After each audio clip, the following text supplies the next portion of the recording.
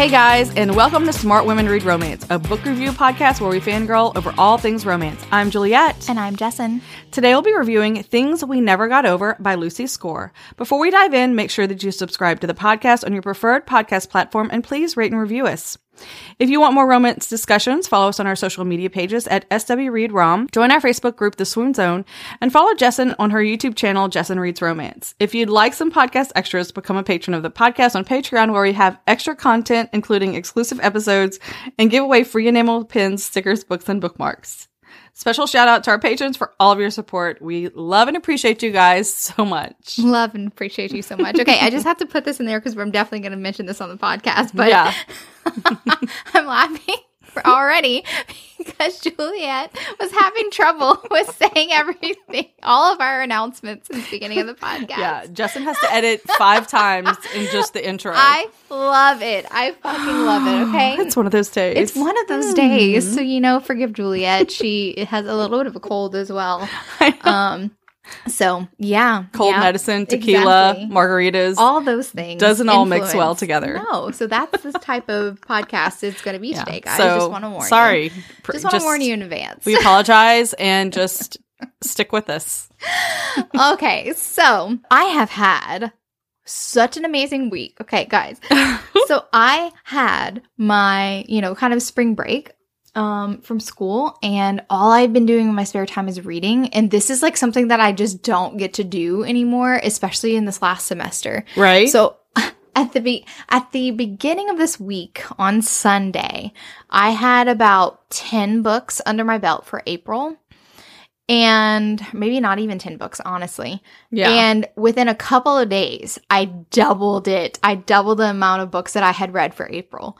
Like, seriously, I was just like, I'm doing nothing else in my spare time besides reading. And it was just like so awesome. Like I feel like I took for granted all the free time that I had to read. Before. And, people would always message, especially when I do like the end of the year wrap-ups. And it's like, how do you read so many books per year? And I'm just like, I just do it in every spare moment of my day. I read. Right. But then I take for granted, like, sometimes people got shit going on. Right. Like, school, and it really takes up all your time. Like you with writing. Yeah. I mean, you have writing, family, all that, and you just don't have as much time as I do. So it was just like. And I'm not going to say that I've been gleeful to see that Jessin doesn't have much reading time.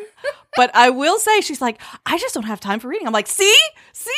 Like, it's she's hard. Like, welcome to my world. I know. Welcome aboard the struggle bus. I have time for 1, maybe 2 books per week. And I'm like, what? What are you talking about? Life.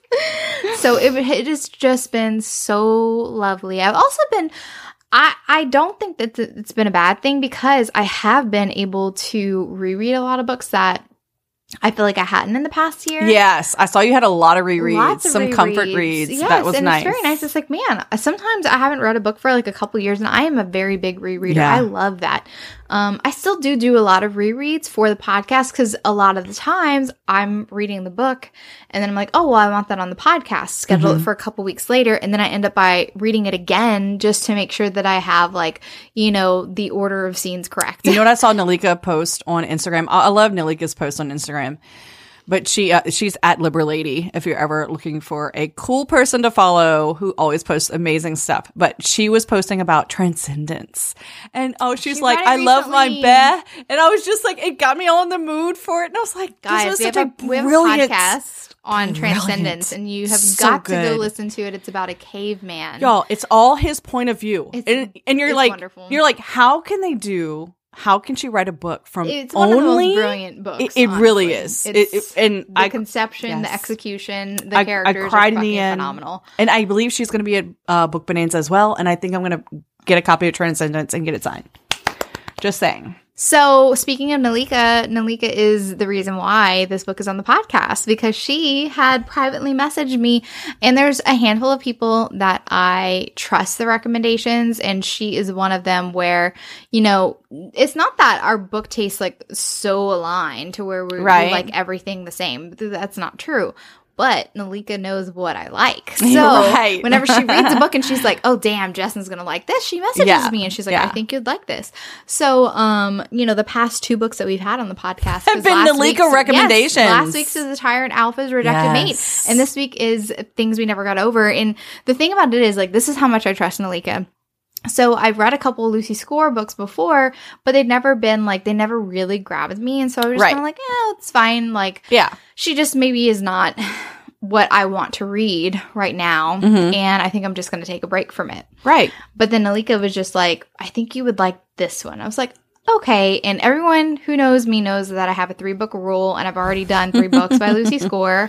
So I was like, okay, I'll trust you and I'll pick this book up again. And I ended up really fucking loving it. Yeah. So I'm just like, see? You just have to have those people in your corner that know you and maybe push you a little outside your comfort zone. Right. Not that this was outside my comfort zone, but I was just kind of like, I thought I knew everything that Lucy Score had to offer. Right. And I was wrong. So here's me taking it back, being like, oh my God, I'm so happy that I read this book. So anyway, guys, it's just been a really great week for me, and I'm just super giddy about being able to read at my usual speed again. Right. I still have like a couple more weeks of the semester left, but this has been a wonderful break. Anyway, guys. All right, characters. Let's talk about these characters because they are. Let's please talk about Knox first. So, of course, we have our grumpy sunshine pairing in this one.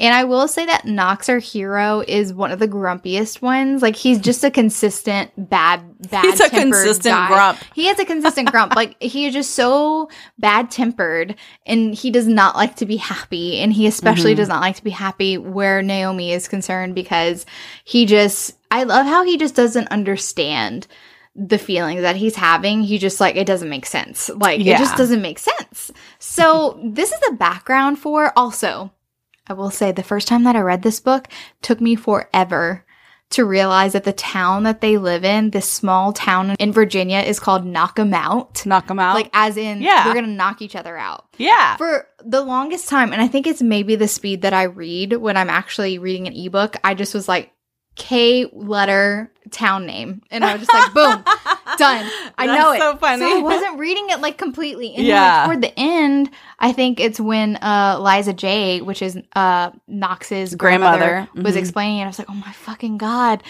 The town is called Knock 'em Out because they settle their disputes with their fists. And I'm like, it makes so much sense. So anyway, that was a thing. And it sounds like a real town name, too. Yes, Knock 'em Out, Virginia. So funny. So Knock 'em Out, Virginia, small town. Naomi goes to visit because her sister has texted her strange sister. They're a completely opposite sister, also twins. This is like good evil twin. Yes, like, evil twin. Know. Tina is her evil twin. But her sister has called for her help, so she's like, okay, I'll help you. And we don't know it yet, but Naomi is a runaway bride at this point. I love that. And when she gets to the cafe that Tina's like, hey, come meet me there, like, she sees like almost a wanted poster. It's like basically a do not serve this person. Do not serve.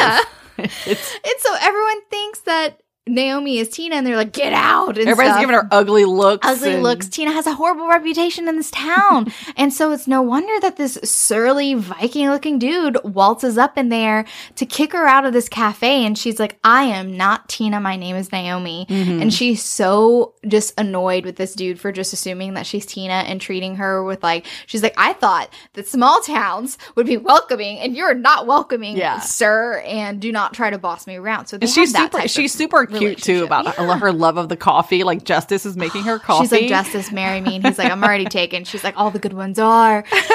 It's just so adorable, and I really like it. And so obviously she's the complete opposite of Tina. She's the responsible one. She's always had to be the responsible one. Well, there's a couple of things that happen that make Naomi stay in town, and we're not going to spoil that because that's for the spoiler section.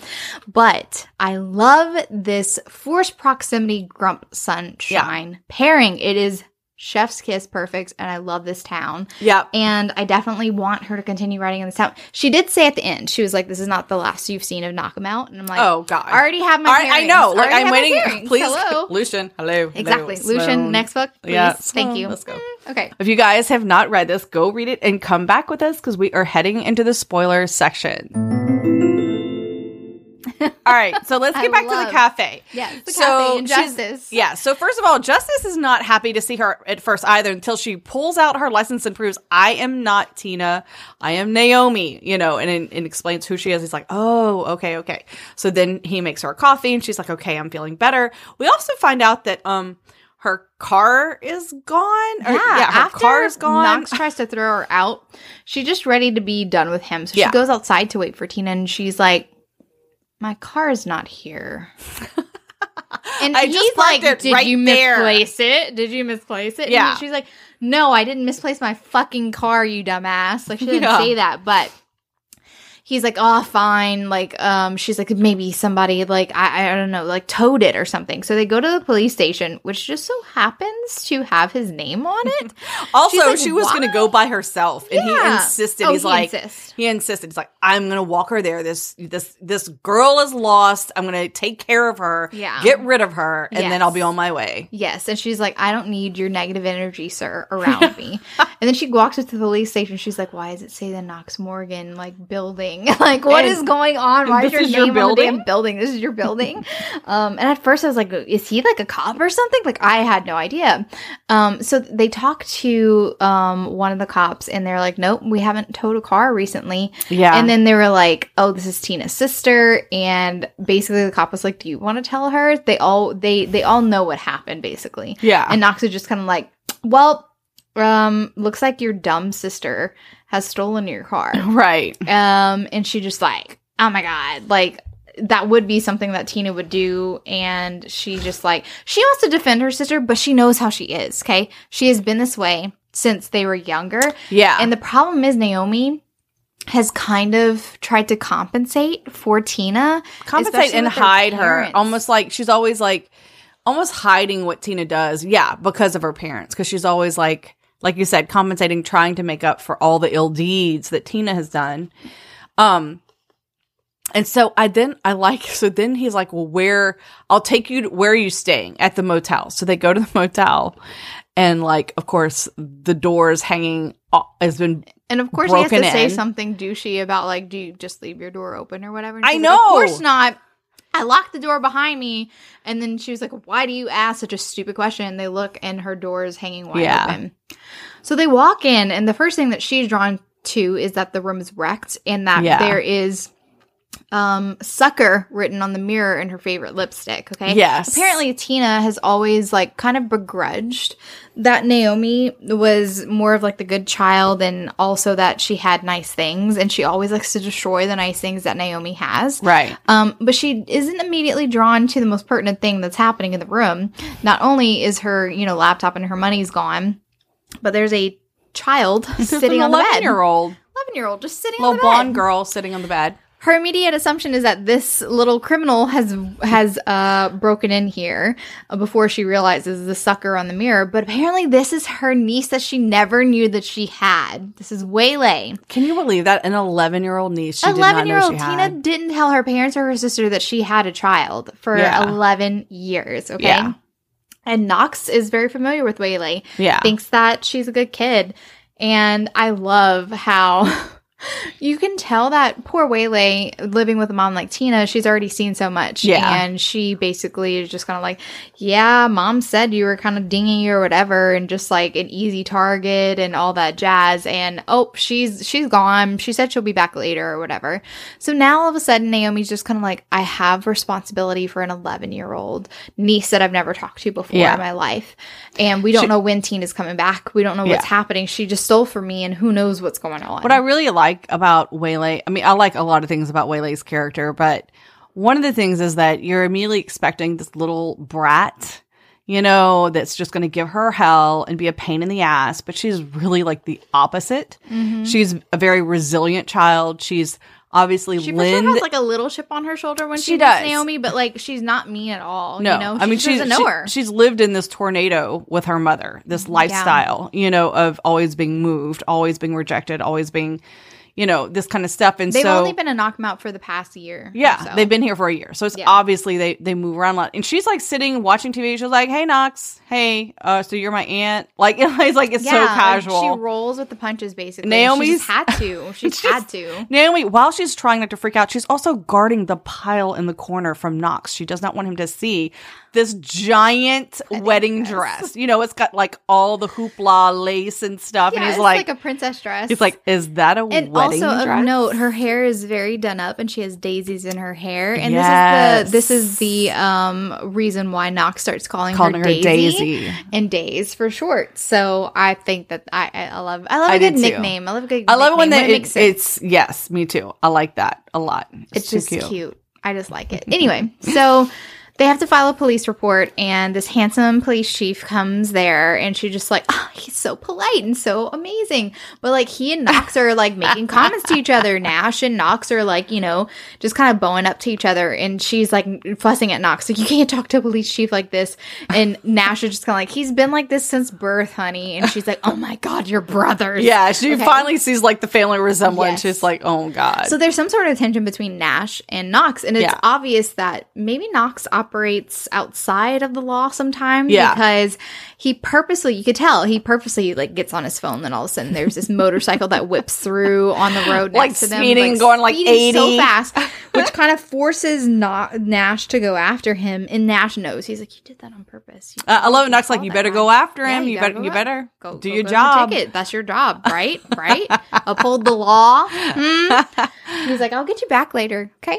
So I kind of really love that it's almost like the opposite book. Like, we have siblings. There's such a contrast between siblings, between Tina and Naomi. And then there's a contrast between Nash and Knox. And the thing is, we don't know what bad blood is between Knox and Nash, but we do know that Knox is not one to be a stickler for the rules, but Nash seems like a good boy. A Boy Scout. Yeah. And I really love it because she is more drawn to Nash because he's nicer. Yeah, he's nice. He's a nice guy. Yeah, and Knox is not. But the thing is, it's like, it's one of those instances where it's like actions speak louder than words, because even though Knox seems like he's so aggravated with her, he can't leave her alone to fend for herself. Yeah. Because they go check out Tina's trailer, and that is pretty much condemned. It's a dilapidated eviction notice all over. It's dilapidated. Like he talks to the landlord, and he's like, he like pulls the landlord off to the side. And I love how Naomi goes through the trailer, and she notices, like, of course, Tina's is a hot mess, disgusting room. But then Waylay's is like sort of pretty and well kept, girly. She's got little like hair things, and Waylay's hair is cut short. And she's like kind of jagged. And it's kind of strange because she has all these things for like a long hair, updos and whatever. Yeah. And so we find out what that is later. It was like a punishment from Tina, like to, punish her daughter. Guys, this is a scene that fucking broke my heart. Oh. This does happen much later in the book where, you know, when Waylay feels a lot more safe and closer to her Aunt Naomi, but she has like a back to school haircut later on, and she wanted Naomi to know, she's like, I didn't cut this myself. Like, I actually had long hair, and my mom cut it as punishment for me. And like, her mom had always told her, like, girls who like girly things and like to dress up and all that jazz were just kind of like airheads, waste of space. Because it's Naomi. She's talking about her sister. Yeah, exactly. And oh god, that scene, we'll talk about it a little later because Knox has some wonderful things to say about that. But yeah, so poor Waylay. I mean, we just get the sense that she is such a resilient kid. She's a good kid. She just hasn't had a stable home life. Well, Naomi, who is jobless right now, homeless right now. She needs to stay and knock him out because she's hoping that Tina comes back soon, but she needs to care for this 11-year-old. And she's like, okay, we can work with this trailer. We can work with it. We can figure. She's like, okay, I can clean it up. It's bad, but I can make this work for a little while. She always looks on the brighter side of things. She always does. Well, Knox is like, you're not staying here. Like, first of all, she's evicted, so you can't stay here anyway. Second of all, it is trash over here. I will find you a place to live. But Jessen's saying it in the polite polite way. That is not how he says it. He growls everything. He's a growling and man. he's like, get in the truck, Naomi. He's very orderly, Bossy. commanding. Bossy. Yes. And she calls him out on it too. Oh, she does. Like all the time. Yeah. But also, what else is she going to do? And she's You like, know? fine, and so he's like, I have a place, just get in the truck. I'm not letting y'all stay here. You're evicted anyway. I know of somewhere. And she's like, fine, whatever. She's like almost at the point like, what the hell else am I going to do? Yeah, she's very much out of I know. options. So then he brings her and drives out into the country, and they drive up this road and they pass this beautiful giant lodge. And then they go past that a little bit further, and there's this adorable little cottage, like little cabin cottage. Storybook cottage. Yes. She's I like, wanted to live there. me too. I was like, where is it? I want to live there. I want to vacation there. 100%.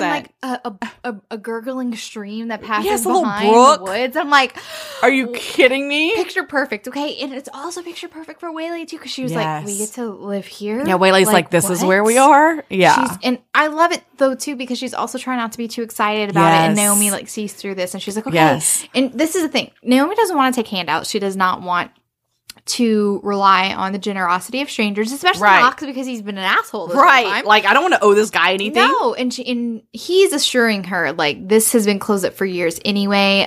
You'll love the landlord, Liza J. You'll work out something. Be sure to be back here for dinner tonight with her, and we'll talk about it or whatever. Well, of course, Naomi just kind of like, I got to bring a gift because she's being generous. This Liza J, whoever she is, and I have to bring like some wine or something to tonight's dinner because we obviously weren't invited. Knox is inviting us to this dinner. Yeah. So she's being polite. And also, it's kind of like a running joke because they find some bikes to be able to go bike into town to go to the grocery store. But it's a running joke that everybody in town who recognizes her thinks she's Tina at first. And Right. she earns They the call her nickname of Not Not Tina. Tina. Not Tina. That is terrible. She's like, my name is Naomi. But Please yes, stop I am not Tina. Can you stop Also, calling me not There was Tina? a very relatable moment where she was kind of having her breakdown. She's very overwhelmed from the day's events, and all of a sudden being the guardian for this, preteen, and the person who was at the deli counter was giving her the stank eye, saying like, "Oh, don't stuff it in your bra like last time," to not pay for it or whatever. And she was just like, "I'm not Tina, and I just want my turkey cut thinner." Yeah, she like lays like- it. I love she like basically tells the She delicatessen has, like, lady a breakdown off. at the deli counter, and it was like, just so relatable. I thought small towns would be nicer than this and more welcoming, and you're treating me so bad. Like, it was I'm a so paying funny. customer.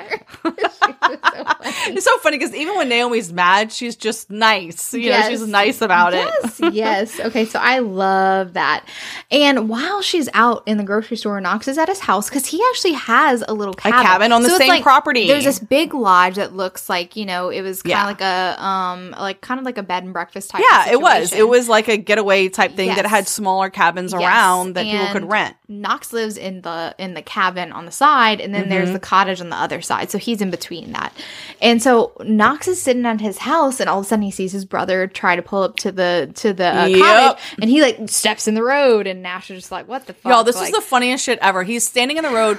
He's sitting in the road in his chair yeah, with his dog, with his Waylon, basset hound, Waylon, sitting beside him, drinking a beer, waiting for his brother because he knows his brother's coming. coming around.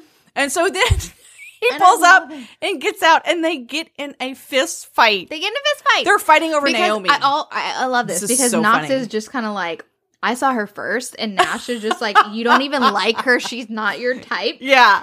And Knox is like, yeah, she's needy as fuck. Exactly your type. But that doesn't matter. But it doesn't matter. But I saw her first.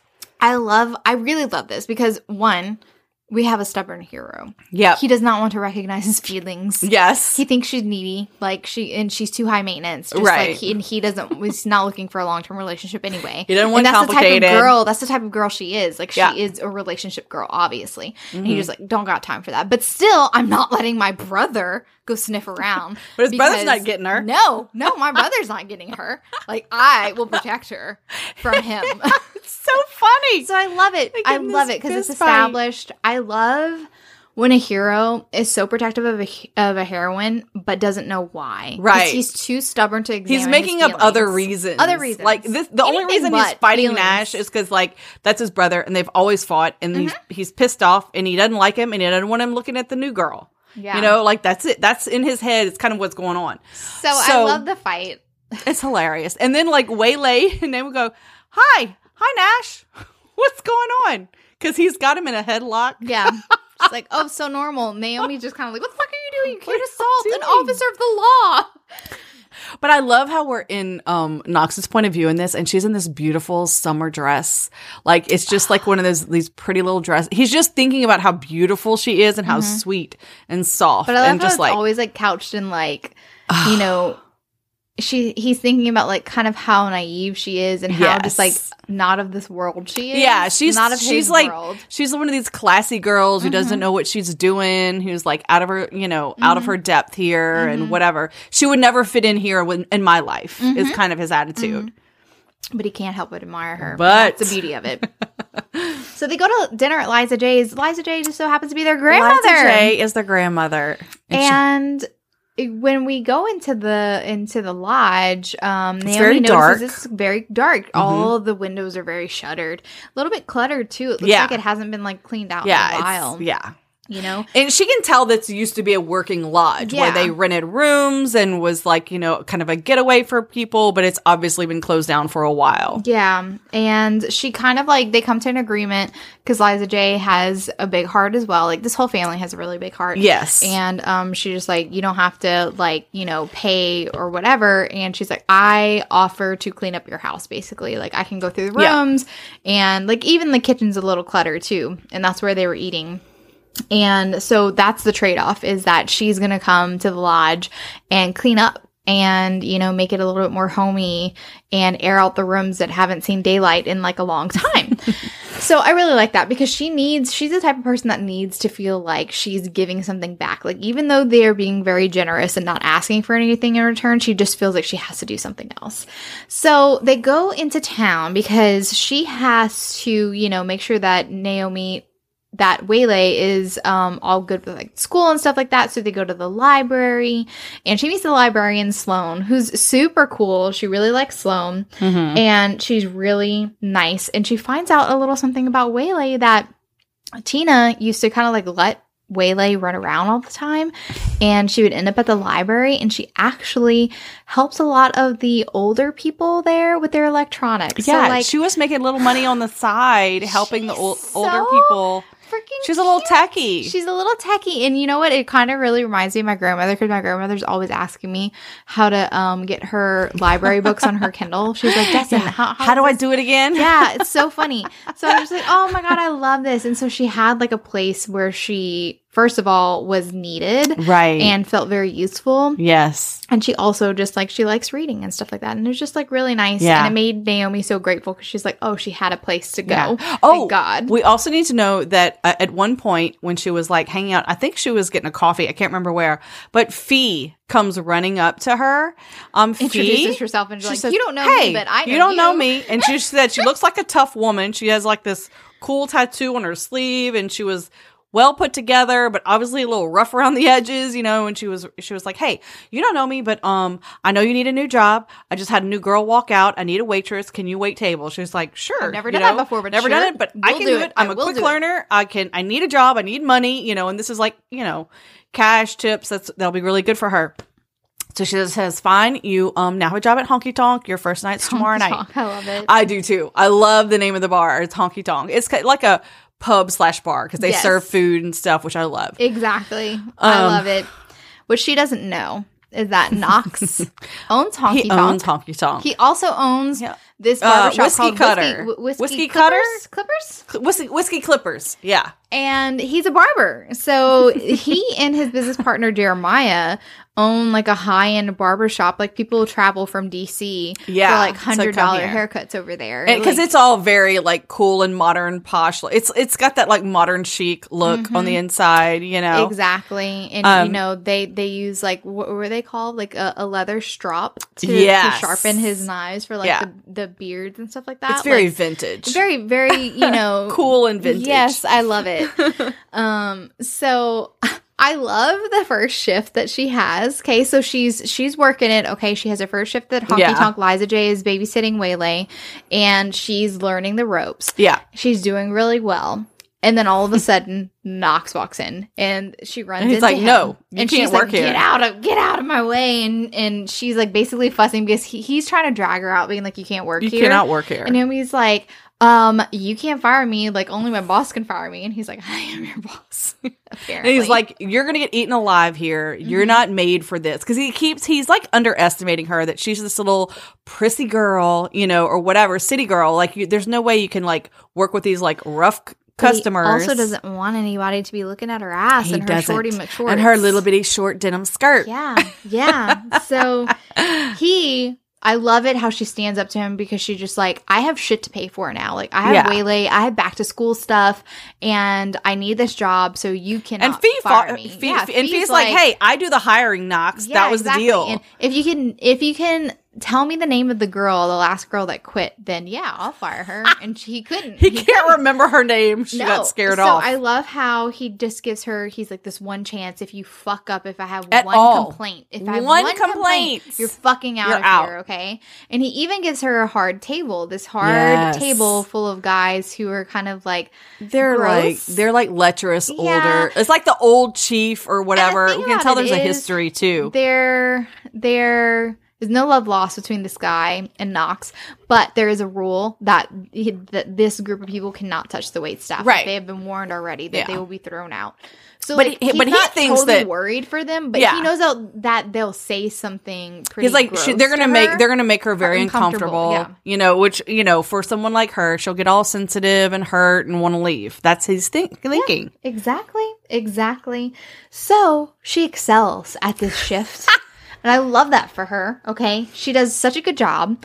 And I love how at the end of the night, there's also this tradition, if they make better sales from the previous night before, then Knox buys them all, you know, top shelf tequila, and they have a shot. And he actually joins in for the first time, and everyone's like, oh my God, Boss Man's having a shot at tequila. Which he's never does. We should also mention, too, that one of the lecherous guys, the older guy, grabs her arm, and he loses his fucking shit. He storms it. I know! Handles it. Like, she does not need him. He's like, get your hands off of her or whatever. He's like, you know, and of course he's like, they're not supposed to touch the waitresses. Like, no, dude, you don't want him touching her. Let's just like, you can pretend all you want, but like we're getting these little signs. Been out of shape. And I also really love, like, during the course of the night, like Justice and his wife, Tallulah. Yes, like, they come by and they love her. Everyone loves Naomi. Everyone loves Naomi. He hates this that she's fitting the into whole the town. town's falling in love with her, and he is just pissed about it. He's a surly little asshole about it. Okay. And so his plan backfires, and after he begrudgingly tells her that she did a good job and it's fine that she works there, and she's like, well, tough shit, because I fucking quit. That's the only thing that's kept me going this whole night, is knowing that I would exceed your expectations and then fucking quit. Yep. And he's like, he basically convinces her that she can't quit. Look, these are good shifts for, you know, to have your money that you need and all that jazz. You're not going to quit. And I promise I will get out of your way. Yeah. So now she has a job at Honky Tonk. And Knox is just kind of like, I cannot be here at nights whenever she works, apparently. Because I'm going to lose my ever-loving fucking shit. I can't control myself, apparently. So Nash is also on the case. He shows up there that night as well, saying that, oh, we found your car, but it ended up in a chop shop. It's in a chop shop DC, near DC. So no, we do learn this.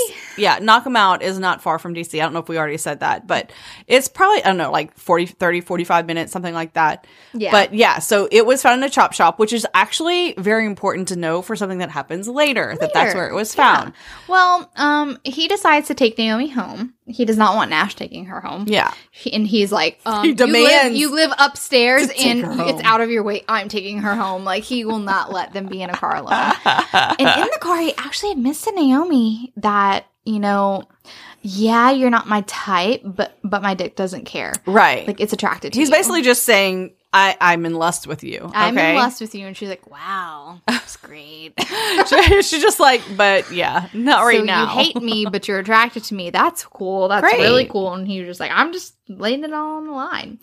So I love that she's not fazed by it. And she's just like, why don't you just come out and admit and say that you cannot satisfy me? You're afraid that she can't satisfy me. And he just kind of like blown for a loop, like, what the fuck type of girl did I just walk into? And I love that, because as grumpy as he is, as surly as he is, Naomi rarely lets it get her down for long. Yeah. Like, she can handle it, you know? Yeah. And that's the beauty of a grump sunshine pairing. So we discover a little bit about Knox's past when Naomi is actually cleaning out the lodge with Liza J, and she sees like a photograph. And so we come to find out that their mother, Knox and Nash's mom, died in a car accident because she sees a picture of this younger woman in a graduation gown with a younger Liza J and what must have been, her father. And is like, oh, who is this? And, they just kind of talk a minute and we find out that that's Knox and Nash's mom who died in a car accident. We also know his dad is nowhere to be found, but nobody talks about him. Nope, nobody talks about and dad. Pop died relatively recently. Right after, not too long after Knox's mom died, the grandfather died. And that's whenever Liza J kind of became a little bit of a recluse and kind of closed up everything. So this is kind of like a past trauma that is very much a reason why Knox is closed off to relationships, because he's seen, and we'll find out later, but he's seen 2 relationships kind of really affect the partner who was, left survived their loved ones dying. And they didn't react very well. Liza J did not react well to her husband dying, and his dad, which we'll find out later, didn't react well to the mom dying either. Right. So this is why Knox has such, tall walls when it comes to love and opening himself up, and why he just refuses to acknowledge that he has any deeper feelings for Naomi. He just can't let it. But the thing is, like I said, his actions don't mesh with what he's thinking. Like, oh, I need to keep her at a distance, because he just fucking can't. And that's what I love about this. I love this so much. Because he finds out that they're going into town because they need to shop for back to school stuff. Yeah, because and I love this too, because we get a lot of Naomi's point of view, and she realizes that Waylay has probably never had a back to school shopping spree, which every child should have, because she knows her sister. She's like, I know my sister is very selfish and has probably never really treated her to the things that a little girl should have. Like, she's like, wait, I can go and get my own stuff and my own clothes. I can pick out my outfit. I can what? Like, and so she's like, yes, we're doing this. So she takes her tips. And of course, Knox is like, you need a ride, so I'll drive you. Come on. And of course she doesn't want to. She's like, I don't need a ride. Okay, fine. And so he gives him a ride. And of course, he doesn't just give him a ride. He parks the car and follows them inside. And she's like, what are you doing? She expected him to just drop them like, off. Why are you coming? He's like, I need some stuff too. I need some stuff at the mall. You need Knox. Okay, Knox. And I love it. So he lets him go all around and stuff. Yep. He ends up buying a lot of stuff. He buys her some sneakers, but he also very importantly buys her a phone, because he saw the one that Liza J had ended up by loaning her, and it's like a BlackBerry, very ancient BlackBerry with the keys falling off. And so he at the end of the day, they've been shopping all day, and I love how Naomi's just kind of like, you waited until I was very exhausted from this day so that I wouldn't argue that much. I couldn't fight about this. After you bought me this damn phone. Because he went in and it had been programmed for her, like it was all done. All ready for her. Yeah. He also bought her underwear whenever they were in Victoria's Secret, because this was a day for Waylay. This was not a day for Naomi. Right. But he caught her looking at these beautiful panties and decided to buy them for her as well, to treat her. Yeah, she was getting like these plain cotton, but she was looking at the silk, and of course he's like, get all of them, and grabs them. And of course, in his point of view, he's feeling like, yes, I bought her underwear. To see her in these underwear. Also, he has an ulterior motive for keeping them very long at the mall, because apparently there's this guy in town asking for her. Yes, there's some guy who's been wandering around. Kind of like blurting it out, like, yeah, well, there's a guy asking for you around town that looks like Henry Golding. Okay, so first of all, good-looking city guy. Do you know who Henry Golding is? Because I fucking fell in love with him in Crazy Rich Asians. I was like, this is one fine-looking man, Jesus Christ. And this is her best friend, Steph. Okay, and I love how Knox is so grumpy about it. He's like, Steph, such a misleading name. Like, I thought it was a girl, and like, it's not. It's this really hot guy. Okay, well, Steph is gay. Yeah. So. But he doesn't know that at first. Right. And I love how Steph plays it up. He just sees this super good-looking... Steph plays it up, knows that Knox is fucking jealous, and like, I love how Steph like acts like... 100%. I love how he acts like, yeah, I could possibly be into her.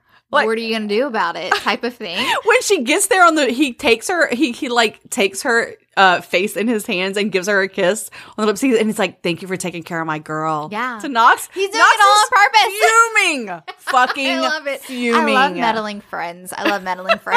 Oh, it's so good. Awesome. And so Knox is even surlier after he sees that, okay? Yeah. And I love how in the morning, Steph actually knocks on Knox's door very early to clear the air and basically just says, like, no, we've never done anything. She's always been my ride or die. Yeah. And since Tina screwed her boyfriend before prom and I was, the backup Yeah, date, Steph has I'll been do my friend, anything. my best I will friend. do anything for that girl because she deserves the world. And what are you going to do about it? Basically, like, I know you're inserting yourself into her life and don't fuck it up, basically. Yeah. And Knox just wants to ignore. He's like, no, I don't have feelings. Absolutely not. But like, he also can't tear himself away from her. So, and we also get the warning about the ex, okay? So like we said, she's a runaway bride.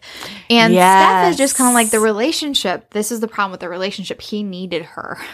And he's going to find out how much he needs her now that she's gone. And he's going to come looking for her. He's going to come looking for her. He's a piece of shit. Yeah. So. And the other thing was, it's like, we get in Naomi's point of view, we don't get what happened, but she's like, okay, Steph, this is what happened. And so it like clips out. So we don't hear exactly what Warner did and why she left him at the altar, why she, just basically literally snuck out the basement, church basement. Door. And ran like the window. She has scrapes on her palms and her knees. I love how Waylay, like that first day, is just kind of like, what happened to your knees? And she's like, I climbed out of a church basement window. And she's like, oh, okay. Cool. I love how Waylay, she's like, that sounds about right. That's fine. But I love that Steph too was like, I would love to have seen, like, you should have seen his face when Steph obviously never liked Warner, whatever the third. Okay, and so that was the thing though too. She used to work for his parents' company and stuff like that. And he does tell Knox, is like, look, what he did was bad. That's all I can tell you because I can't break Naomi's confidence. And he's going to come looking for her. And she's going to need somebody here to like help her. Yeah. With him. And this is where Knox decides also because he knows that she needs more money because she sold her wedding dress to be able to fund the back to school trip and stuff like that. Okay. Right. The shopping spree. And so he's just kind of like, okay, what we didn't mention about Knox is the reason why he has so much money is a couple years ago, he won lottery money. Yes. He won $11 million in the lottery. Okay. And so we also learned that he tried to give $2 million to Nash, who then donated it to the police department who built that building, which is why it's the Knox Morgan building. And that's what they're feuding over is this damn money. Yes. And the fact that he wouldn't take his money. Betrayed. Yes. That Nash would give it to the police station because when they were younger, it was Nash, Knox, and Lucian, their best friend who doesn't live in this town anymore. He's made a big name for himself in the big city and stuff like that. But they used to be hellraisers and they broke the law a lot. And so when Nash decided to become a police officer, Knox felt kind of betrayed. Like, it's like you would join all the people who gave us hell when we were young. Yeah. Like, what the fuck, man? And like, also, you gave them $2 million. Gave them all the money I gave you. Yeah. Like, it just like was a thorn, like twisting in his side. Yes, he felt betrayed and stuff. And it's a stupid reason, but also, sometimes you don't need a good reason to hold a grudge. You just, people are stupid sometimes. So then we get to meet Lucian and some other high rollers who have come in town for like a secret game, a poker game that's like in a room. In the private room at It's in the private room at Honky Tonk, and like Fee gives her the room. Maybe Max does. I can't remember. So first we should say Silver, Max, and Fee are the other workers, regular workers there. They love like Naomi. And so they're like, look, we've worked this table before. You can make big money, big bank back there. You need it, girl. Go work it. And she's like, is this illegal? Like, not if they don't catch them, So just like, just don't speak about it. Right. So we go in there and like there's all these like intimidating, seeming very, very rich people playing the poker game. And of course, she's been in there a while. Knox comes out. He's like, where's Naomi? So she's in the private room. And he's like, she's been in there a long time alone with all these super confident, rich, hot guys. Including Lucian, who he's like, he goes in there and he knows she's. Oh no, it's so funny because he's like, I know she's in that skirt. And they're all like looking at her. So of course he has to grab her and like manhandle her out of the room, being like, "You're not fucking working this poker game. Like, dude, you're being thrown to the wolves." And she's like, "Excuse me, I was doing just fine." And he was just like, "They were ogling your ass." pass. Like, absolutely not. And at first, he, like, sends her back out to, like, distract Nash because he doesn't want Nash to know that there's a legal poker game. But guess what? He doesn't like the fact that Naomi is flirting with Nash to distract. So he ends up by going over there, interrupting this little, you know, thing going on between Naomi and Nash. And Nash is already like, I know what's going on in the back. And he's like, okay, fine. Since you already know, then Naomi, you can go work in the back room. So sends her back over there. And he's just like, I'm resolved to just not fuck with her the rest of the night. So he goes back to his office and he does paperwork, okay? And he's like watching the clock, making sure that he's not going check up on her and stuff. But then whenever it gets, you know, later on in the night, he's like, okay, enough time has passed. I can go check on her now. So he goes in the room and she's fucking sitting at the table. She's sitting there playing poker. They have fronted her chips and they're teaching her how to fucking play. Yeah, and he's like, he's like, do you know how much money these chips are worth? Like, she's like, no. And he's like, that's $20,000. And she's like, what? So she tries to quit. And the guy's like, hey, no, we gave her this money. Like, you gave it. So she basically wins. She wins $22,000. And they're like, no, you keep all of that. You buy that niece something really nice. So, like, it's such a cute little, like, moment. Yes. She's like, oh my God, because she needed a new car since her sister had stolen her car. Exactly. Okay. So I really love that moment, like, so much. And so they all are done with the poker game. They go back out. And I love how Lucian actually takes her to the dance floor. Yeah. And he kind of, like, warns her away from his two best friends. And he's like, are you going to be the girl that gets in between Knox and Nash? Like, what are you doing? And she's like, no, it's not like that. Like, Knox doesn't even like me like that. And he's like, yeah, no. Like, yeah, sweet pea. All right, darling. Exactly. You're missing all the signs. No, Knox hates me. You don't understand. No, ma'am. He definitely has never He's hovering like a tornado, just like around her. Yes. An old bear. Okay, and so anyway, we've had like this background thing where Nash has been looking into Tina and what's going on. They kind of found out that she may be hanging around with a boyfriend who's maybe kind of shady. So like after that night, after he leaves and he goes out on patrol because he's on shift that night, and Knox is just chilling behind the bar, and she gets a call. Naomi gets a call from Steph. And Steph is frantic. And Steph's like, oh my God. Nash has been shot. They called Liza J. And he's in the hospital. And so she looks at Knox, and Knox is so attuned to her and like looks at her, and he sees her worried face, thinks something's wrong with Waylay. He like jumps the fucking bar. And he's like, baby, okay. What happened? I'm sorry. A baby moment. Let me talk about this for a second.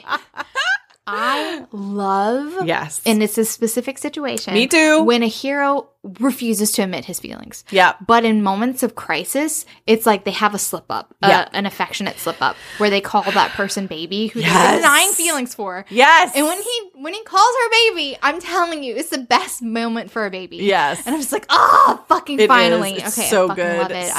So good. I love these slip ups. I love these slip ups so much. Okay. So he's so worried because he thinks something's wrong with her, something wrong with Waylay. And she's like, no, it's not me, it's you. And these two officers walk in. So he finds out that Nash is in the hospital. And he was going to drive her home that night. And just like, he gives her his keys. And it's like, you drive your shift home tonight. He goes with the cops. Yes. Well, after closing time, she's just like, I can't just go home. So she ends up by going to the hospital. And she's there for Knox. And he ends up by kind of like breaking down on her. Like, and he just like she thinks, oh, you need to talk to somebody. And he's like, no, I needed you. And I was like, yes, we're breaking through the walls. And so he finally tells her what the fight was about. And she just kind of like, yeah, you're both dumbasses. Like, you're so fucking stupid. I thought it was over a woman. He's like, that's just because you were romantic. And she's like, well, what else would be worth it besides love? Like the stupid money thing? Like, now you have a chance to make it right. Now you know how stupid it is and how much wasted time. Like, I wish that I had an opportunity to make it right with Tina. Yeah, because it'll never be that way. It'll never be never going to be open for that. You have a chance to make it right with your brother. Like, you have a chance. You know, he's going to pull through. And so he does. And he goes and I love that he goes and spends time with his brother. And you can tell it's like both of them are easing up. Yeah. Even though Nash is like, why are you here? And then he's like, it's like they immediately kind of go back to the brothers they always were. Yeah. You know? And I love how you just like, Naomi says we're stupid. Yeah. And Nash is kind of like, yeah, we kind of are. We kind of are. Okay. So they do kind of talk things out a little bit, and she goes back home, and I love that, like, she's like... This is like Waylay's first morning for school, though, too, and that's why Knox is just like, you need to go home, because... She has to be there to get her up, get her breakfast. Yeah. And so she does. She gets her off to school, and she's on her way and whatever. And then Takes a all nap of a after sudden, that, you know? she goes and takes a nap, and all of a sudden she hears like banging on the door. She runs down, and Knox comes barreling in. She's like, "What happened? What happened?" And he's he like just pacing and shit he's like pacing, that. And he's just like, and then he just attacks her. It's like the sexual tension was too much. awesome. Too much. Wonderful. They Love it. have She's amazing like, what are we doing? pacing like- hot sex. Oh, God, it's so good. good. She has a stipulation, though. She's like, this is one time, right? This is Yeah, just one and time. yeah. And he's like, yeah, baby. We're just time. one And I time. was like, I rolled my eyes at them. It's not Yeah, fucking one like time. this. I'm like, Yeah, every romance reader rolling eyes. one eye time. roll. Okay, Naomi. Heard that before. I love it. And I love how, like, after they have sex the first time, Knox is just kind of like, well, if we have sex again, like, right after, it still counts as one Still time. one time, right? It's still one time. Okay, so they do again, and Naomi's just kind of, like, mind blown. She's like, it's never been like this before, Right. you know, of course. And they end up by falling asleep. And, like, it's in the middle of the afternoon and stuff, and she wakes up. And she decides to slip downstairs and just get some space. She needs to get in her headspace again. And then, like, I love how, like, Waylon's just, like, making himself at home on the couch at the time, and she sees all, like, their clothes strewn everywhere because, of course, like, you know, in their passion, they're just, like, flinging clothes. And then they get a knock on the door, and she's like, who can this be? Okay. But she can't not answer the door because the reason why there has been social services that have come Yes, on she's her had. before. She has a caseworker. So she's the Miss guardian. Yolanda, Miss Saunders has come, and so she has to check in from time to time to see and how so things she's are very going. worried though too because she doesn't want Waylay to be sent to foster care. She wants to be a fit guardian, Right. And Miss Yolanda Suarez always shows up at the worst possible time. She does. always she shows up at the worst possible time. And so she like cannot not answer the door. Right. She answers the door. It's not her. It's her parents. Hey, sweetie. Hi. There's her mom. You can't They've tell gotten us off we- their You cruise. can't tell us that we have had a grandchild and us not want to come meet her. and They stuff just had like that. a European cruise abroad and have come straight And from the thing about it airport. is, she had to convince them to go on her cruise Yes. since she canceled her wedding. She Yes. didn't want her parents to have their dream cruise like ruined. Yes, because they had been planning of this Tina. like after her wedding that they were going to take their own cruise together and like finally have some time together, whatever. And like, so when she ran off from the wedding, she convinced them to still go on it. And I she love didn't how wanna her ruin it mom, for them. her mom and dad are so great because so cute. her mom just kind of like, see, I told you, Lou, she's depressed. She's in her pajamas in the middle of the day. And, stuff, he's she's knocking like, on the she's wood. not- Seems he's solid. like, this seems sturdy. Oh my God. I loved these It parents. was so, and they're like, oh no, look, a dog. She's not depressed. She has a dog. Oh, this is my granddoggy. And it's like Look. fucking hilarious. And she's like, all the while trying to throw their clothes like Yeah, underneath the she's fridge. like And she's throwing like- Knox's jeans like in a cabinet, like his shirt, like everywhere. And then of course he's she's like, let's go outside anywhere but here. "Over here, babe. What the hell's going on down there?" He comes He down done- in his in boxers. his underwear. Oh my God! Perfect. And he just rolls with the fucking punches. Okay. He does. And he basically tells him like, well, your daughter rolled into town and I took one look at her and Fell hard. fell hard for her. And he was just like, look, we're going to roll with this. Okay. Yes. It works out. Well, he has ulterior motives because he was just like, I figured out real quick that one time wouldn't be enough, but this would be an excuse because while her parents Fake- are in town, fake we can dating. fake date. I can get her out my system because by the time her parents Yeah. leave, I for sure will have her worked Yes. out of my system. And Yes. I'm just like, oh, you Yes. sweet summer child. Okay. Yes.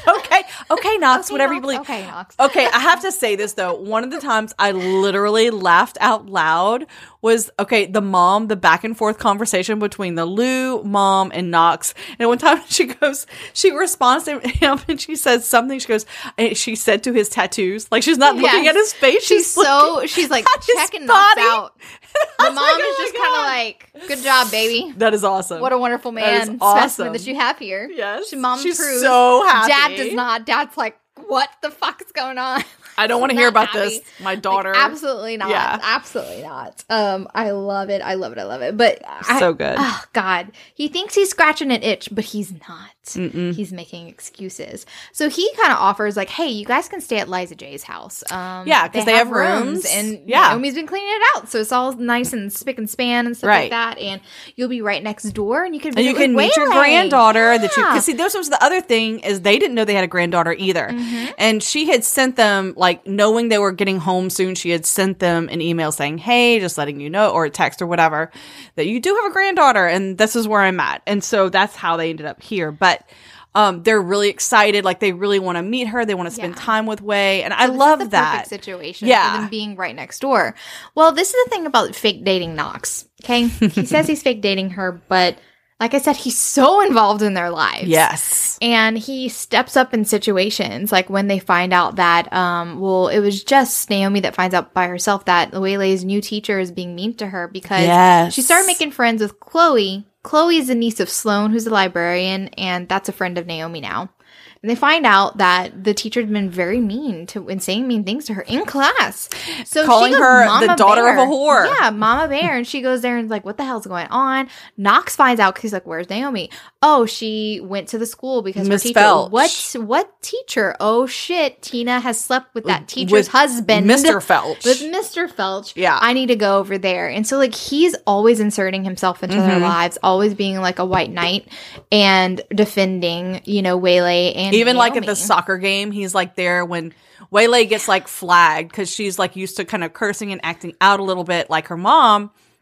He calls her over and it's like, look, this is how you handle your anger. It's okay to be angry, but you can't act out of it, and so he does like the fatherly role. Yes. And he's like, gives her basically a father-daughter pep talk, and she listens and she respects him, and she's like, okay. Yeah. And like, it's just, Naomi can't not fall in love with him because he is inserting himself, like Jessamine said, everywhere. Yeah. He's being there, being the man. He's being a boyfriend. He's not just being a fake boyfriend. Like he's. And we also find out that she is a people pleaser and a caregiver to the point of giving everything. And that's what it was like with her ex, Warner. She did his laundry. I love when he comes around. I miss how you did my laundry. What a fucking prick. You can come back, can't babe, even. But like, you can go back all that. That's fucking like, so she did everything for Warner, trying to earn love. And this is what broke my heart about her. She never really felt like anybody picked her for her. Yeah. You know what I mean? And that really killed me. But here's Knox doing all the things. Let's talk about when Warner does show up at Honky Tonk. Oh, yeah. Okay? Let's talk about that. So, of course, now we do need to mention also there's a weird redheaded dude who shows up at the library asking about anyone who can help him with his computer. Yeah. And he's looking at her like he's looking at me like he knows me intimately. Yeah. And I'm like, yeah, because he knows Tina intimately. Yeah, this is the boyfriend. This is the boyfriend, and we kind of shady as shit. Yeah, and he just kind of slinks away, and she's like, "Okay, well, the next couple of nights she's working at Honky Tonk, and they're like, hey, that guy you got a new person in your section, corner. And it's the guy, the redheaded guy." She's like, "Oh my god!" Well, as she's going over there to serve him, in walks Warner. Okay, it's a packed house, and of course he comes up to her, and he's like in her face, like, "Okay, you've proved your fucking point. It's time to come home and be with me. Stop throwing your fit, stuff like that. Stop throwing your like, tantrum. You've done enough. You've proven. Like, come back home. Yeah, it's time for you to come home and like basically he's embarrassed serve about me. him being left at the altar as well. Yes. And like we said, she's also taking care of him, basically. Yeah. He's the type of person that he's always been taking care of his whole life. Yes. And so now he doesn't know what the fuck to do. And we're also getting images of what happened the night before her wedding. Yeah, so he grabs her around the wrist and stuff, and she's obviously very uncomfortable with it, and she's like, scared. Let me go. And Knox comes in to knock him the fuck out, which is great. Catch him in Knox the face. and Luce catch him in the hallway. I absolutely bloody love him up. it. And love these moments. This moment as well. This was such a great moment for me. Yes, when me Knox too. takes her to the back rooms, and like Fee has her own office, but he has an office that has like a keypad to get in, and he tells her, he's like, "This is the code." And when if you're they get ever inside, in danger, yes, if you ever feel uncomfortable, like I want you to be able to come get in here. I want you to be protected. I want you to feel safe. Can we talk about, so I want to say something about this. So normally when this would happen in a book, you would think, oh, this is foreshadowing. At some point, she's going to need the code to get in there. But no, I like why this author does this. It's not for foreshadowing. It's just to show Knox wants her to be safe. Yeah. And he's like, baby, repeat the numbers back to me. Yes. Punch in the numbers. I want to know that you can do this. Like he wants to know that if she's ever in danger, she can get to safety. Yeah. Like if he's not around, right. he needs to know that she's safe. Right. Because obviously Warner's a loose cannon. Yeah, exactly. He was going to do some damage to her. Even though he's been thrown out, he could still come back, and he Right. just cannot. And of stand course, the she's thought. got a sister like Tina. Yeah, exactly. So finally he asks, he's like, I need to know what went on with Warner. Like, I want you to tell me. And so she tells him about the, one night that they had gone out with one of Warner's business partners or whatever. And He accused her of like flirting with him. Yes.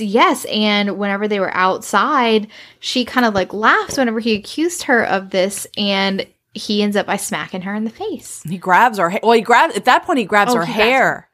He grabs her hair and pulls her. Yeah. And she like whips around, and he immediately apologizes after that. Yeah, he's like, He's I'm just sorry. I'm sorry. Like, I didn't mean, I just had like a lot of, to drink tonight or whatever. And so she's like, holy shit, he's never done anything like that. Right. But also just kind of like, okay, well, that's all right, unusual. I guess. And then we have the dinner rehearsal. The rehearsal dinner for the wedding. Yes. So after the rehearsal dinner, they're out in the parking lot, and she was upset because like His she mom, overheard the yeah. mom basically just saying this girl is too low class for him. Why are they marrying? And so she confronts Warner about yeah, that. he slaps her across the face. Yeah. Like, y'all, And she's like, I've never seen him like this before, but like all this is becoming a pattern. So right. She I recognized cannot. it immediately. And Yeah. so that's why the next day is the wedding. She's in the basement. And she's like, nope. Fuck this. I'm out. Peace out. Goodbye.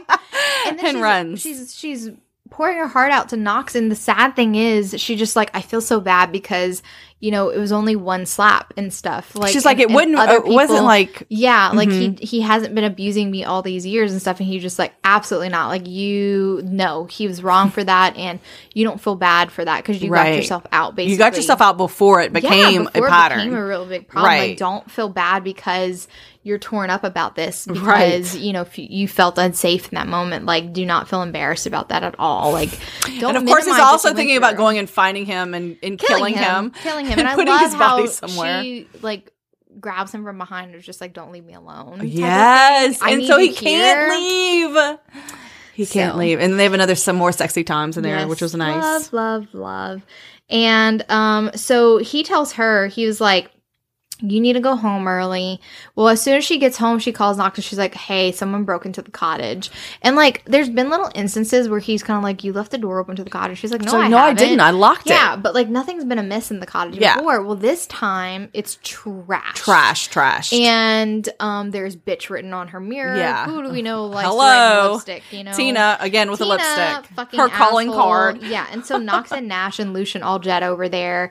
And he's pissed that she even walked through the house before he even got there. Oh, yeah, he's furious. He's like, get in the car and lock the door. Yes. And like, again, Knox is taking it upon himself because Waylay was at a sleepover that night to go pick up Waylay the next morning. Like, he's taking all these dad roles, and I'm just like, Knox. I'm like, you can't say this and then say you're fake dating. Yeah, you can't do that. And she's even telling it to herself. She's like, I know this is supposed to be fake, but I'm falling for him for real. I'm falling for him. She's like, the way that he is with Waylay, like everything Yes. about this, I'm heading for heartbreak, Yes. because he's said time and time again And that he's then- not that type of guy. And then on top of that, he takes her and Waylay to DC with him to a shelter to cut homeless people's hair. He and Jeremiah once a month go to DC to this homeless shelter to give them all haircuts and Okay, shapes. great. Yeah, thanks, Knox. They Thanks. have a little family outing to go volunteer together. Thanks a lot.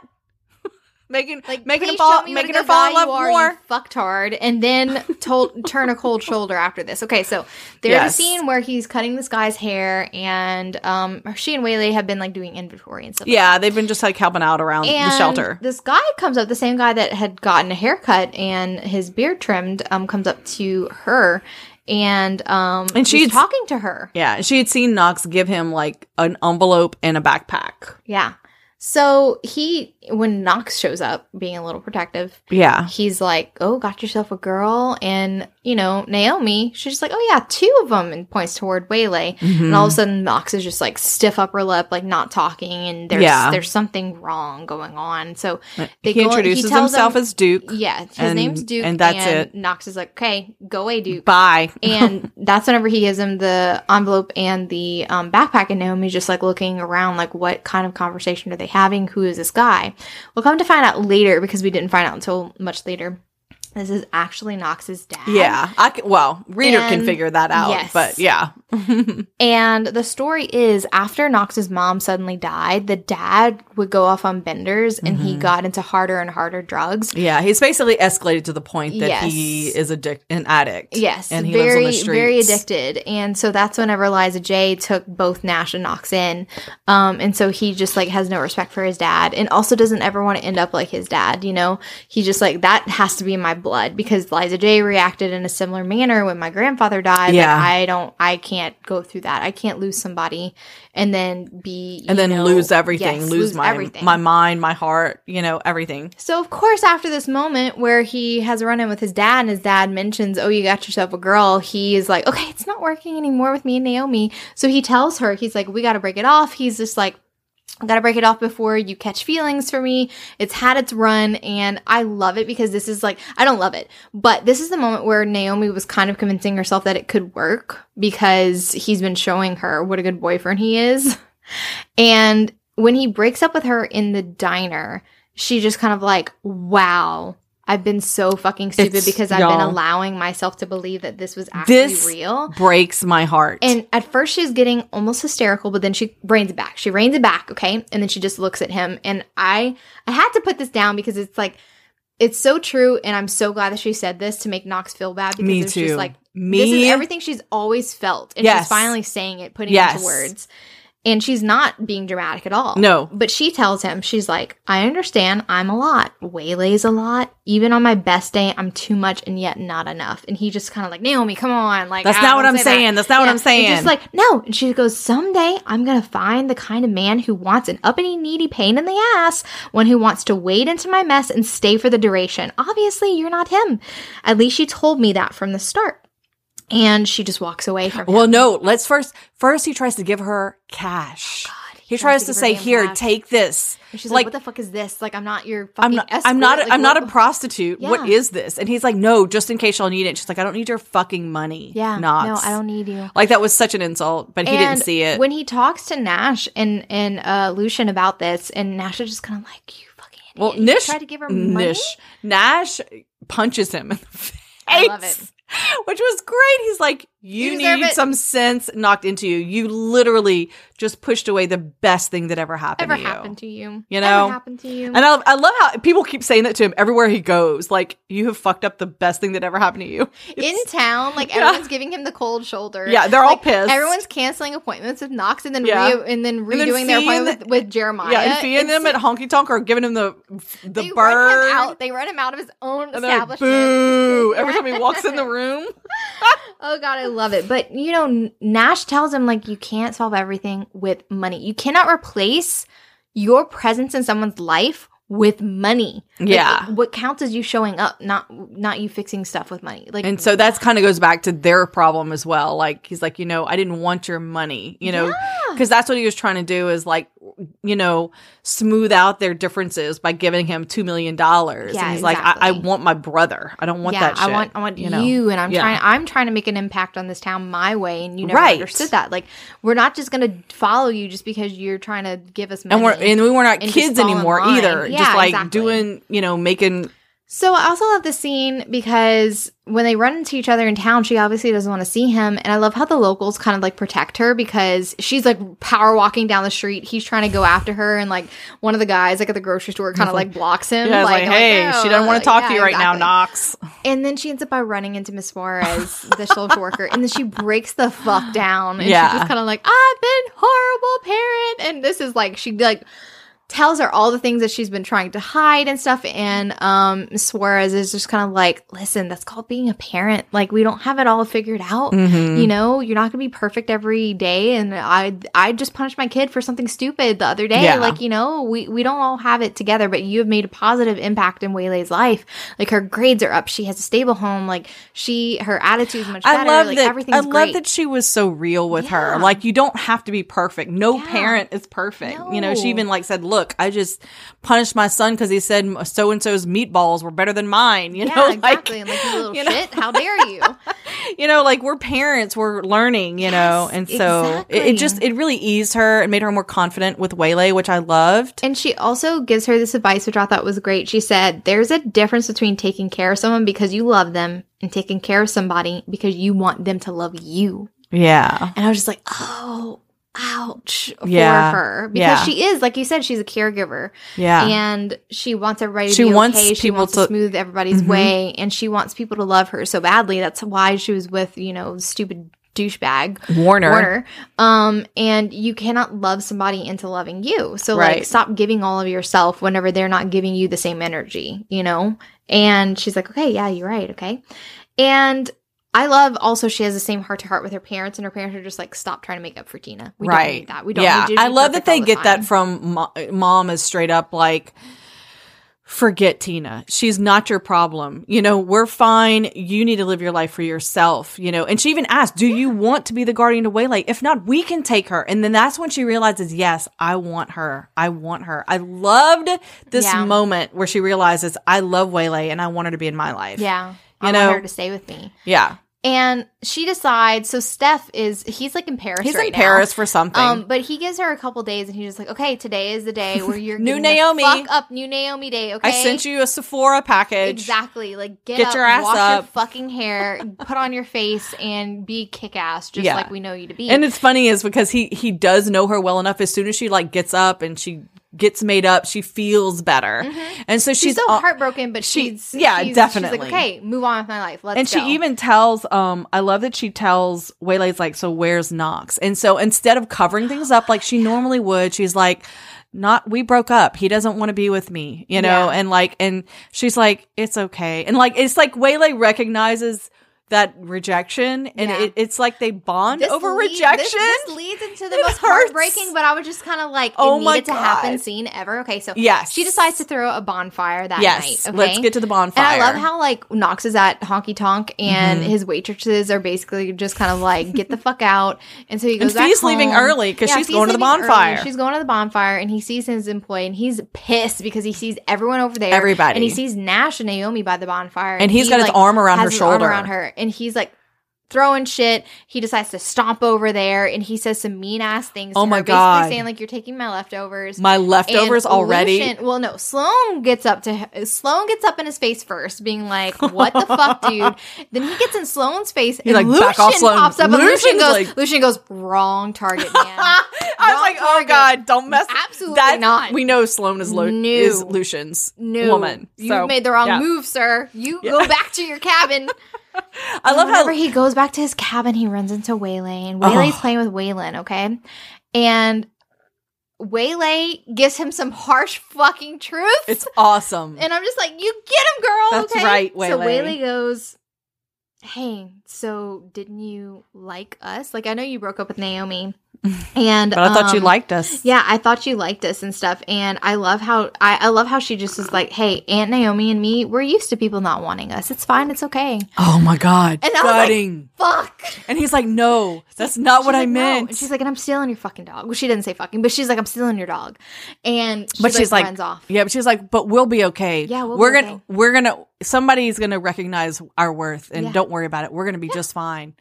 Oh, Waylay. Oh, it's so good. Gut punch. But he deserved it. He deserved it. 100% needed to hear that shit. Because everybody's been like, you know, everybody's been giving him a speech.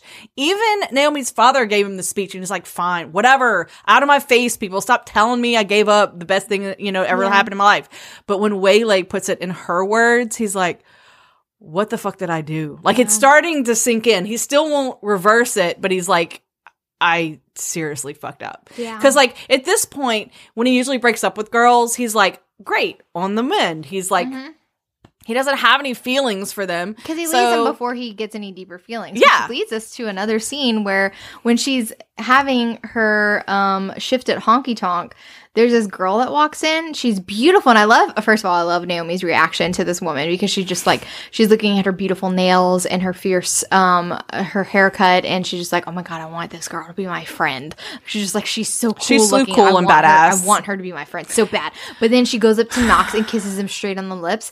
And like Naomi is so devastated to see this. And she like starts running away to the bathroom. Okay? And you can hear Knox being like, Naomi, wait. Okay. And then all of a sudden the girl appears in the bathroom and she just kind of like, this wasn't what it seemed like. I'm the last ex, like, and we're just friends. And you should have seen his face when I went in for a friendly closed lip kiss. His face was so fucking scared. And he looked at you because he was just like, this could mess things up. Like, I've never seen him so scared in his life before, you know, because she obviously didn't know about the situation with Naomi. And she's actually really cool. And her name's Lena. And she is like, hey, let's go get drunk somewhere else. So they go to let's really piss him off. Let's really piss him off. Let's not tell him where you're going. And let's go drink because, you know, I've been through this before with him. But luckily, I just wanted to be friends with him anyway. And so, you know, but he's obviously more into you. So I love how they're drinking at the biker bar and she's like knows that this will drive Knox insane, not knowing where she is. Mm-hmm.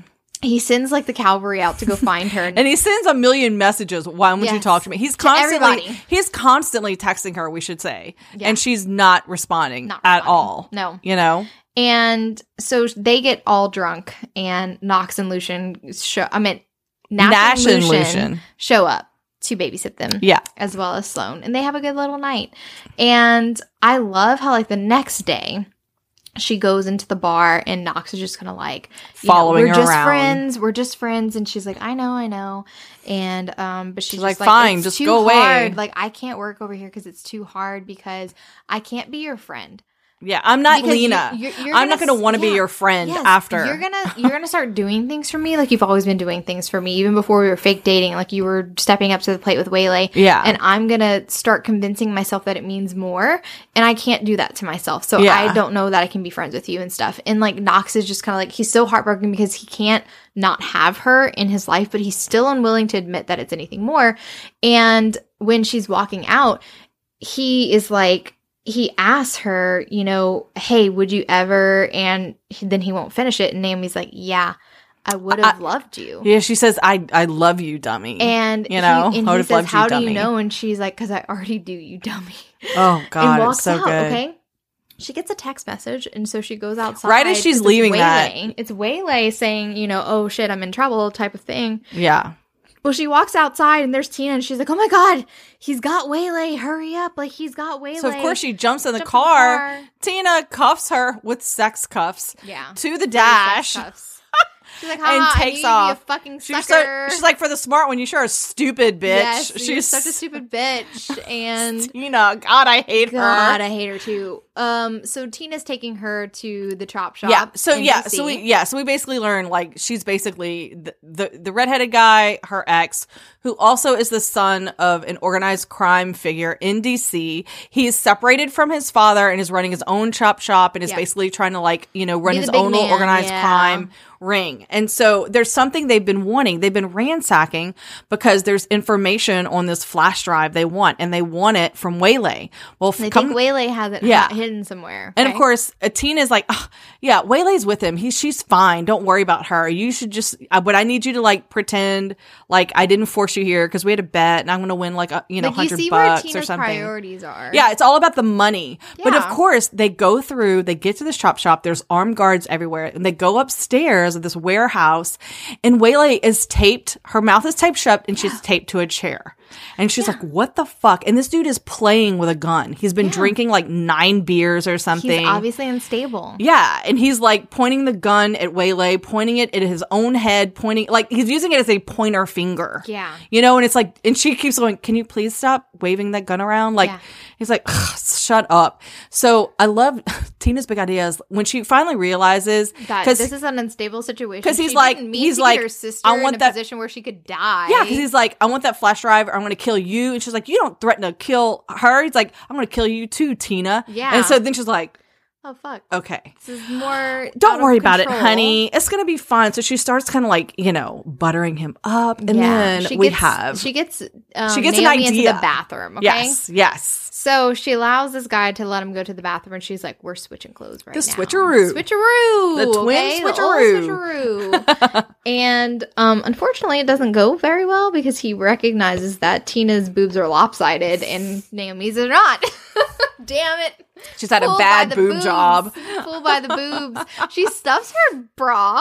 Like, she stuffs Tina her bra makes her with stuff her tissue. bra too. She's like, are you kidding me right now? Crazy. Oh god, I love it.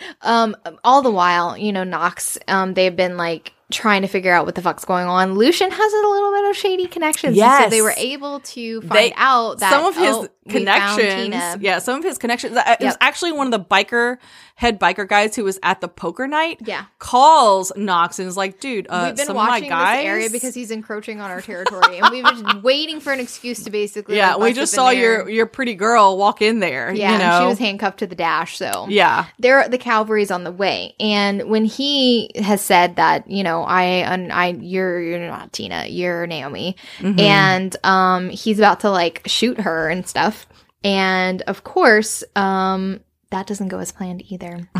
So I love how Naomi holds her own, and they wrestle for the gun, all that, and she ends up by using defense mechanisms that Knox has taught her. Yeah. Like kneeing him in the stomach and then in the nose and stuff, incapacitates him. And she's worried about getting Waylay undone. And Tina is worried about, I'm going to take this bag and this cash because the cops are coming soon and I need to get gone. Right. So Tina bails, and as she's undoing Waylay's stuff, the guy pops up again, the boyfriend, and starts strangling her. And that's whenever Knox busts in, okay? And this is a moment like, okay, so she's been strangled and she's not conscious. And of course, Knox is so worried and finally like letting all his feelings out. Of course. Now, and I love like when we get to his point of view when they're racing over there, he's like, I can't fucking believe this. I hadn't even told her I loved her. I didn't tell Waylay I loved her. And I'm going to lose them. This asshole's going to take them from me before he's like, what's wrong with me? Yeah. It's like it took this moment. And I really, y'all, I love these cathartic, violent moments. Like they do something for me. Though I did want just a tad more grovel. Yeah, because whenever Naomi comes to, he just says, we're getting married. And I'm like, no, you need to say, I'm so sorry. I love you. Please forgive me. I would have loved if Naomi was a little bit more skeptical of, oh, now you want to be with me, and made him work a little bit harder. But I know. Yeah, I would have too. But overall, I was happy. Exactly. And so now we have, Knox is helping throw Waylay her 12th birthday party. And this is like the first real birthday party that she's ever had. And since money's not an object, he gets her a blow-up obstacle course and a petting zoo and all the junk food.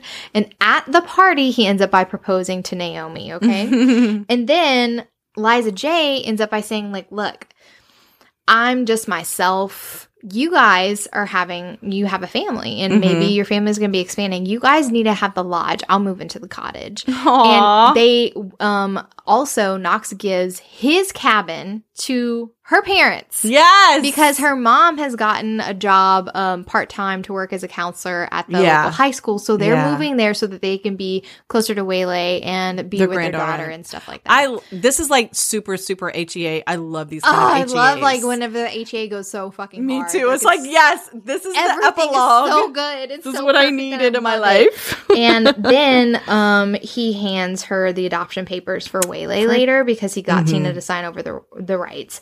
And Knox wants more babies, and he's like, Waylay's going to make a good big sister. And then they have the if you don't know, a lot of authors do this. If you sign up for their newsletter, they have like kind of like a second epilogue. Yeah. And the second epilogue's real sweet too. So if you do finish this book, don't forget to go check that out because it's really, really amazing and sweet.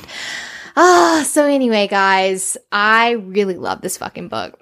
Yeah. What's your showdown scene? Showdown scene. You get to go first because It's kind of, I mean, I'm picking like a kind of obvious scene, but I love when her parents show up because it's so fucking funny. First of all, of course, it's like after they first had sex, but like, you know, she's trying to get her parents out of the house before they realize that there's a man in her house, and she doesn't want Knox to, you know, feel awkward and all that jazz. And she's trying so hard to get them out. It's just such a funny moment. And also, this is her first introduction to her parents. And they're hilarious. And then the fact that he comes down and calls her babe, and I'm just like, oh God, this is so great. I love this. I love this so much. And the fact that it's his idea to have a fake relationship. Yeah. I was just kind of like, every time he makes moves like this to cover up his feelings, right, it gives me life because I'm just like, he's that much closer to admitting that he has real feelings for her. And like, I love that he was just kind of like, okay, this is perfect because I didn't know how to extend this one night thing because he really wants it so bad. Naomi would have been fine with a one night thing and she would have gotten over it and like held on to her feelings, but Knox is the one that was looking to extend it. And I fucking loved it because I was just like, oh God, yes, I love a fake dating, more forced proximity. Yeah. And that scene made me laugh so hard with the parents, the dad like knocking on all the wood and shit, and her just like drooling over Knox and giving her the thumbs up behind Knox's back, like, hey, he's hot. Yes, good job. It was just such a great scene. It was a great scene. And I laughed so hard, but I was also like, yes. That is definitely more my scene, but I'm going to point out a scene that was extremely heartfelt for me and unexpected, was when he brought her into his office and told her why he is the way he is and why he's like, please let me explain to you why I had to break up with you. Basically because I'm too ill-equipped to handle deep emotions. Yeah. And so he was admitting, and even though I was like, I'd feel sorry. I mean, okay, I did feel a little sorry for Knox, but you know, I was still mad. I was all butthurt about the way he broke up with her, but I was still, it was like such a good moment where they both set aside their angry feelings and were like, he was deep and he was like, this is why. And he's like, and I'm sorry for him too. Yeah, she did. Obviously, but she was just kind of like, but at the same time, she's like, you know, I can't just wait around for you to and I love that moment as he's walking out and he's like, could it have been like if I was able to do this because I'm such a dumb man and I can't get my feelings straight. She was like, well, yeah, because I do love you, dummy, you know, and walked out and he's just gutted. Like, what did I do? Like, to me, it was like everybody said everything. But when that happened, he was like, what am I doing? Yeah. What am I doing? Thank God.